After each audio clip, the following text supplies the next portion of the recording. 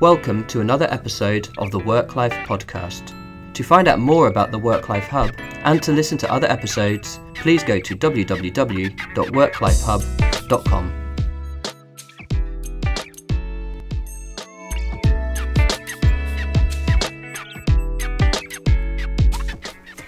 Welcome to another episode of the WorkLife Hub podcast.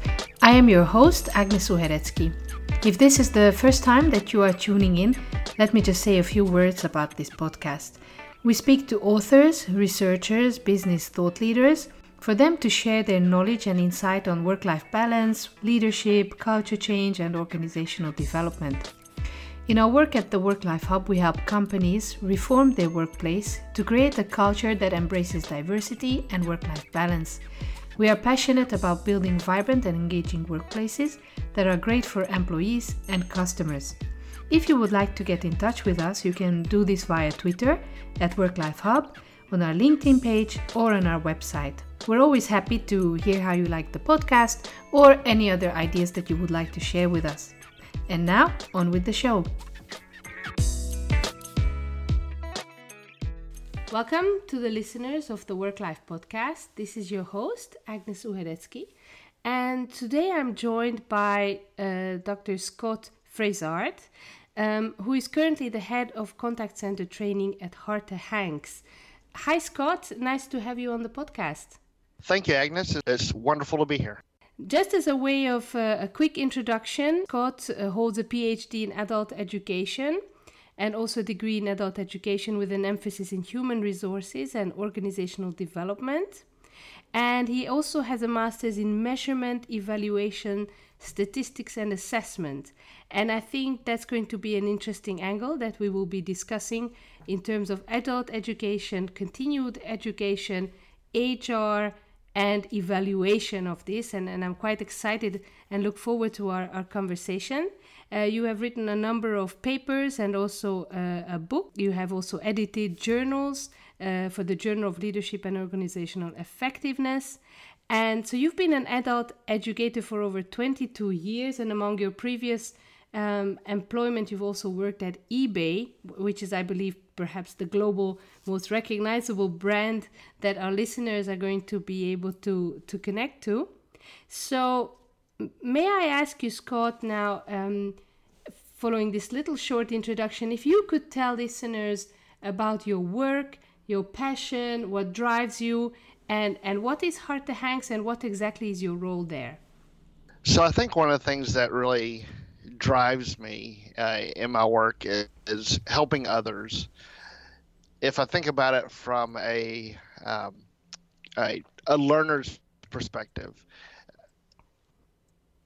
the learning process journey, and it's not as simple as I read something or I watch a video and I learn. I have to connect it to something in order for it to make meaning, and that's what I energy from is helping people with that journey. So I think that's what has driven me all of these years to do the things that I've done and explore the things that I have. As far as Harte Hanks, we are a contact center located in the U.S. and the Philippines primarily.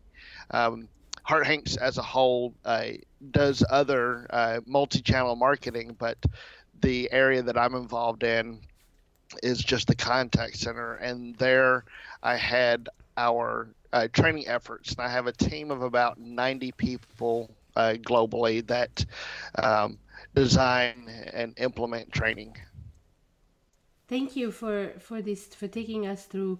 And I think we're going to connect immediately to what you just said about the learner's perspective and the learning journey, because I mean, as myself as well, and I guess also our listeners, I've been listening to policymakers and education institutions talk about lifelong learning and the importance of reskilling and upskilling for a while now.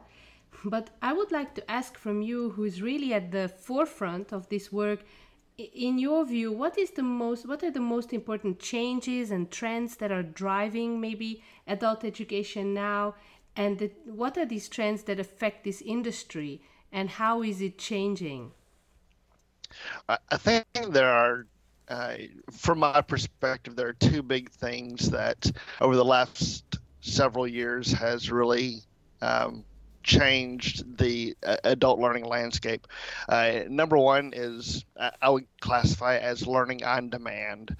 And by that, I mean with how ubiquitous things like YouTube and Coursera.org, where I can go learn what I'm interested in learning when I'm interested in learning it, that has really changed the dynamics dramatically. So long gone are the days where I look for a class at a local school and sign up and go when it's offered. I can just learn what I want when I want. To go along with that is the technology part. And I'll have to admit, I have not grown as fast as the technology has, but then again, I don't know that any one person can stay up on all of the changes. But technology has both driven this and been a facilitator of this learning on demand, so that people can learn when they want and what they want. And I think technology has done a wonderful job in being able to provide things in really consumable amounts at any given moment. Now, just a question here, because of course this is quite an interesting topic that we deal with at the WorkLife Hub, about all these massive amounts of knowledge that is available out there, and also how employees who may be in their current jobs can just wander off in their free time, or perhaps even during work, and explore different topics, different issues, and simply extend or enlarge the scope of their work, their knowledge, their interests, and then perhaps their current role may feel a little bit too tight. And I'm just referring, for example, to the way I see it. If you now sign up for a conference, I think even conference organizers or events organizers may be struggling with the challenge that how do you bring people there if they have already seen, even the top speakers of this topic online, sitting in the first row, so to speak. So do you think that there needs to be some sort of moderator and moderation of all this available learning, or we just let people wander a bit aimlessly from cupcake baking to CRM use to building whatever they want? How do you see this? Do we need some structure? Do we need some?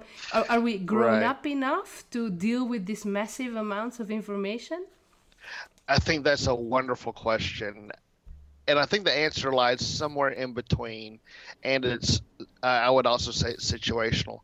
If I look at it from my perspective as a corporate training leader, I think I have to do a little bit of curating, if you will, myself, and finding what is out there, whether it's the platforms available or the individual topics. I need to explore those to find out what fits my context, both now in terms of immediate learning needs and then in the future, but at the same time balancing that against personal interests. I think learners need to have a blend of both what they are interested in learning, whether it's making cupcakes, like you said, or the things that are specific to their job. That way they remain interested, and being able to offer that both in the classroom as well as via some other experience, whether it's online or even in their own communities. I think having that blend is important. So from one standpoint, being able to curate those and say, here's what we can use. The flip side of that is, I think, being able to educate our learners on what is available, and being able to point them in certain directions so that they have a starting point. That's probably one of the more confusing places, is where do I start if I want to find a class or find some sort of learning on this topic that interests me. So being able to teach them what is out there and how to find other related things, I think is a good balance. Now, picking up on what you said about you being responsible for the learning in this corporate environment, I believe looking at the different countries, there is also a cultural difference from what I see in terms of the responsibility of ensuring ongoing adult education and training and retraining. For example, in Germany or Belgium or Western Europe, it's somehow expected that it's the role of the state, the role of public schooling, the role of adult education organizations. But when I look at the US, I think it's much more accepted that it's the role of the individual to ensure that they themselves are up to date. And then there's a big question mark, of course, around the role of the organizations, the role of the employers. How do you see this? Do you see, firstly, that this is right, that there are different cultural norms around the role of training and the responsibilities? And then secondly, what is the role of organizations, of employers? So I do think that's an accurate statement. And in the U.S., I see a few different things happening. If you think about it from a pre-employment standpoint, there are state-to-state organizations, state-run organizations that help people with workforce training so that they can enter the workforce for whatever reason, whether they're just getting started or they're re-entering after a period of absence. There is that support there. There's also, from the employer standpoint, we like our employees to grow within the organization, and we also have this idea that we need to once we bring them in, we need to develop them in order to do their jobs the way we need them to do it. So there is very much a sentiment where the employer is responsible for the employees' training and development over time, and for that reason, almost all organizations of any size has their own training, whether it's a informal set of people that are responsible for it, or like in my case, a large department that is dedicated to that. However, there's also this idea that the individual owns their own learning. And so that individual has a lot of control over their direction within the organization, where they want to go, what they want to do in the future, and with that, make decisions on their own about what learning do I need to do in order to get to where I want to be. And whether that's within one organization or moving from organization to organization. So we really do have a sense of the organization is responsible, but it's almost a partnership, if you will. And then I think from a third point of view is the individual outside of organizations and where they want to take their own career. And that's where we see over several years now the proliferation of proprietary schools that focus in different career fields, and it really caters to individuals' schedules and interests so that they can gain the education they need to get the job they want. Because you have also this specialty in measurement and evaluation of adult education, perhaps if you could give us a little couple of pointers on that, because I think it's already quite a challenging task to navigate the offer and to decide what our employees should be learning, what can they still fit into their schedules to be up to date. But then also there's also great responsibility in ensuring that what we as organizations have tried to deliver as training, it's also integrated and it serves the purpose. So can you maybe address a little bit this part of evaluation and its importance and what organizations need to be mindful about? Absolutely. And this is probably the area that I'm most passionate about. I think evaluation has undergone quite a bit of evolution over the last 5 to 10 years, and organizations definitely have an ever-growing need to demonstrate value, that the efforts that we're putting forth in training actually produce something of valuable on the back end. And for that reason, there's a growing need and interest in having people that specialize in this area.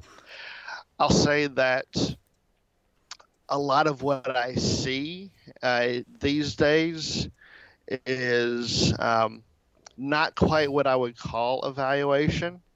And I'll say more about that in a second. But what I see a lot that has really grown in the last 5 or so years is learning analytics, and essentially turning this learning experience into some quantitative value so that organizations can show, here's what we got out of it.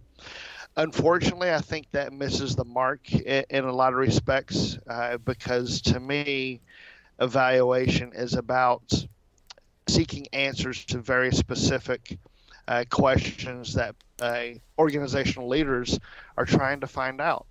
So from that perspective, the way I tackle evaluation, because it can be quite a complex proposition, is distilling it down to very simply, what do you want to learn? What is it about this training that you want to learn that you don't already know? And that may be, did this training reduce the amount of resources we needed to solve customers' problems, for example? And so by framing it from that perspective, evaluation becomes a lot easier in that we're seeking answers to these questions and doing that through appropriate design and collecting the right data, analyzing it in the right way so that we can answer those specific things. And I think one of the predominant directions that evaluation has gone nowadays is we collect a lot of data and try to make sense of it, which I think does have a place, but I don't think it's true evaluation. Absolutely. And just piggybacking on that, I'm also not quite sure that we know what we don't know. So already how to assess the actual needs, I would think, is probably an issue, right? Of would someone really know what it is that they need to learn? It's interesting because there's actually research in the adult learning field that shows that humans can actually be poor assessors of their own learning needs.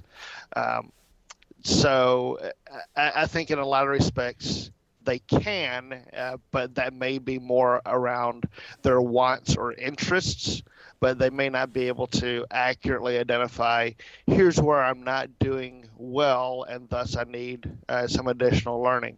So I do think there is much value to be had in organizations dedicating resources to identifying true learning needs.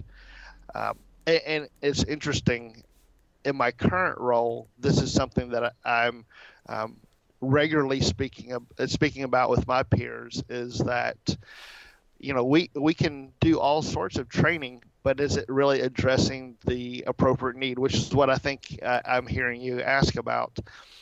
I think what we run into is organizations addressing problems or gaps with training when training may not be the right answer or may not be the complete answer.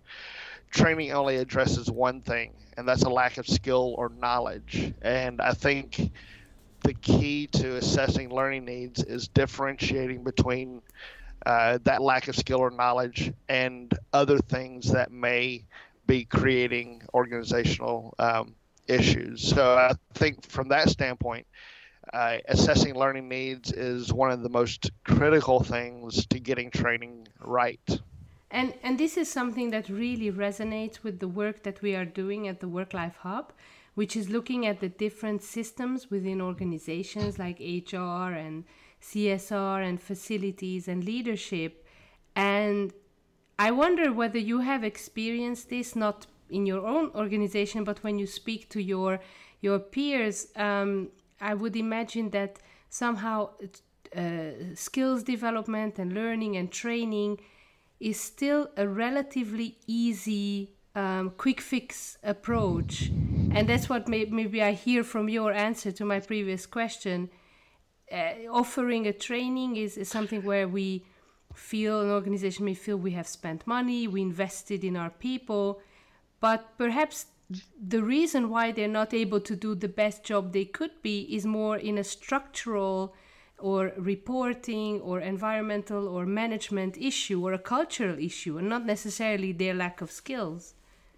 I completely agree with you, and I've faced this quite regularly at work, and it reminds me of something not long ago where one of the managers in our organization came to me and said, "Hey, I need to have these people trained on this particular topic." And so when I started asking more about it, I got the answer of, well, they know where the policy is, they know what's in it, they know how to use it, they're just choosing not to. And I said, that's not something we can train, because they already know it. There's no lack of skill or knowledge.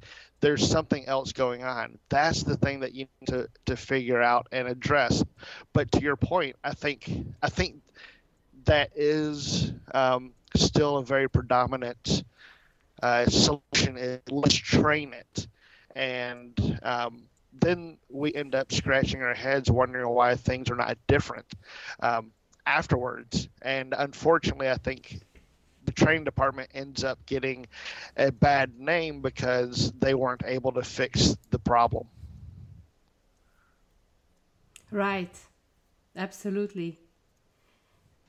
Now, maybe just another question that was definitely on my mind when I was preparing for this interview is there are so many articles, of course, on Harvard Business Review and Forbes and everywhere around skills, and there seems to be two schools of thought emerging about, the worker in the future of work, this mystical place that will happen one day. And now, of course, it's quite interesting to see again the emergence of soft skills as a focus. But in your vision, in your maybe gut feeling, are we going to be needing more specialists in the future or more generalists? Or shall we focus on some of these really universal soft skills like empathy and negotiation and prioritization, which apparently is going to help us work alongside all these robots? I think that's a great question again, and I think it's somewhere in the middle, where I think it's really going to depend upon the industry, I think. But to me, I think specializing has its advantages over being a generalist. And by that, I think one of the greatest competitive advantages an organization has is its ability to learn faster than its competitors. If your employees are generalists and they do a little bit of everything, I think there's a lot of relearning that has to go on for any one individual. And when you spread that across the entire organization, that's a lot of relearning going on. Whereas if you are a specialist, you are able to focus more on advancing to that next level with your learning, and you're, I think, in a better place to be cutting edge and innovative and learning faster than your competitors in that sense. For me, I like the idea of specialists over generalists. However, I do think there is value in knowing a little bit about everything in your organization and even what's going on outside of your organization, so you can anticipate the future and anticipate, once my piece is done, what's the next thing in line, so I can make sure that I'm steering people in the right direction, if that makes sense.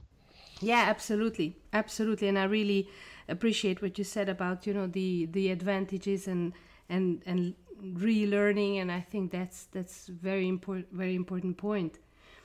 Now, before we go, Scott, to the last question, may I ask you to share with listeners what's the best way for them to find you, to read more about your work or get in touch with you? Probably the two best ways to get in touch with me is, or see the work that I'm doing, is through LinkedIn or Twitter. And you can find me on LinkedIn by searching for my name, Scott Frasard. Last name is spelled Frasard. And on Twitter, I'm at Dr. Scott Frasard. Thank you very much. Now, coming to the last question, which is more or less always the same on the WorkLife podcast.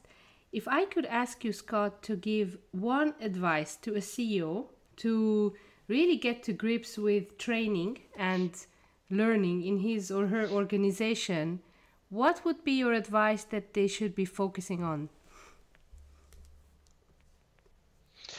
I am so glad you asked that. And what I would say is invest more in your people. And in part, you do that through training.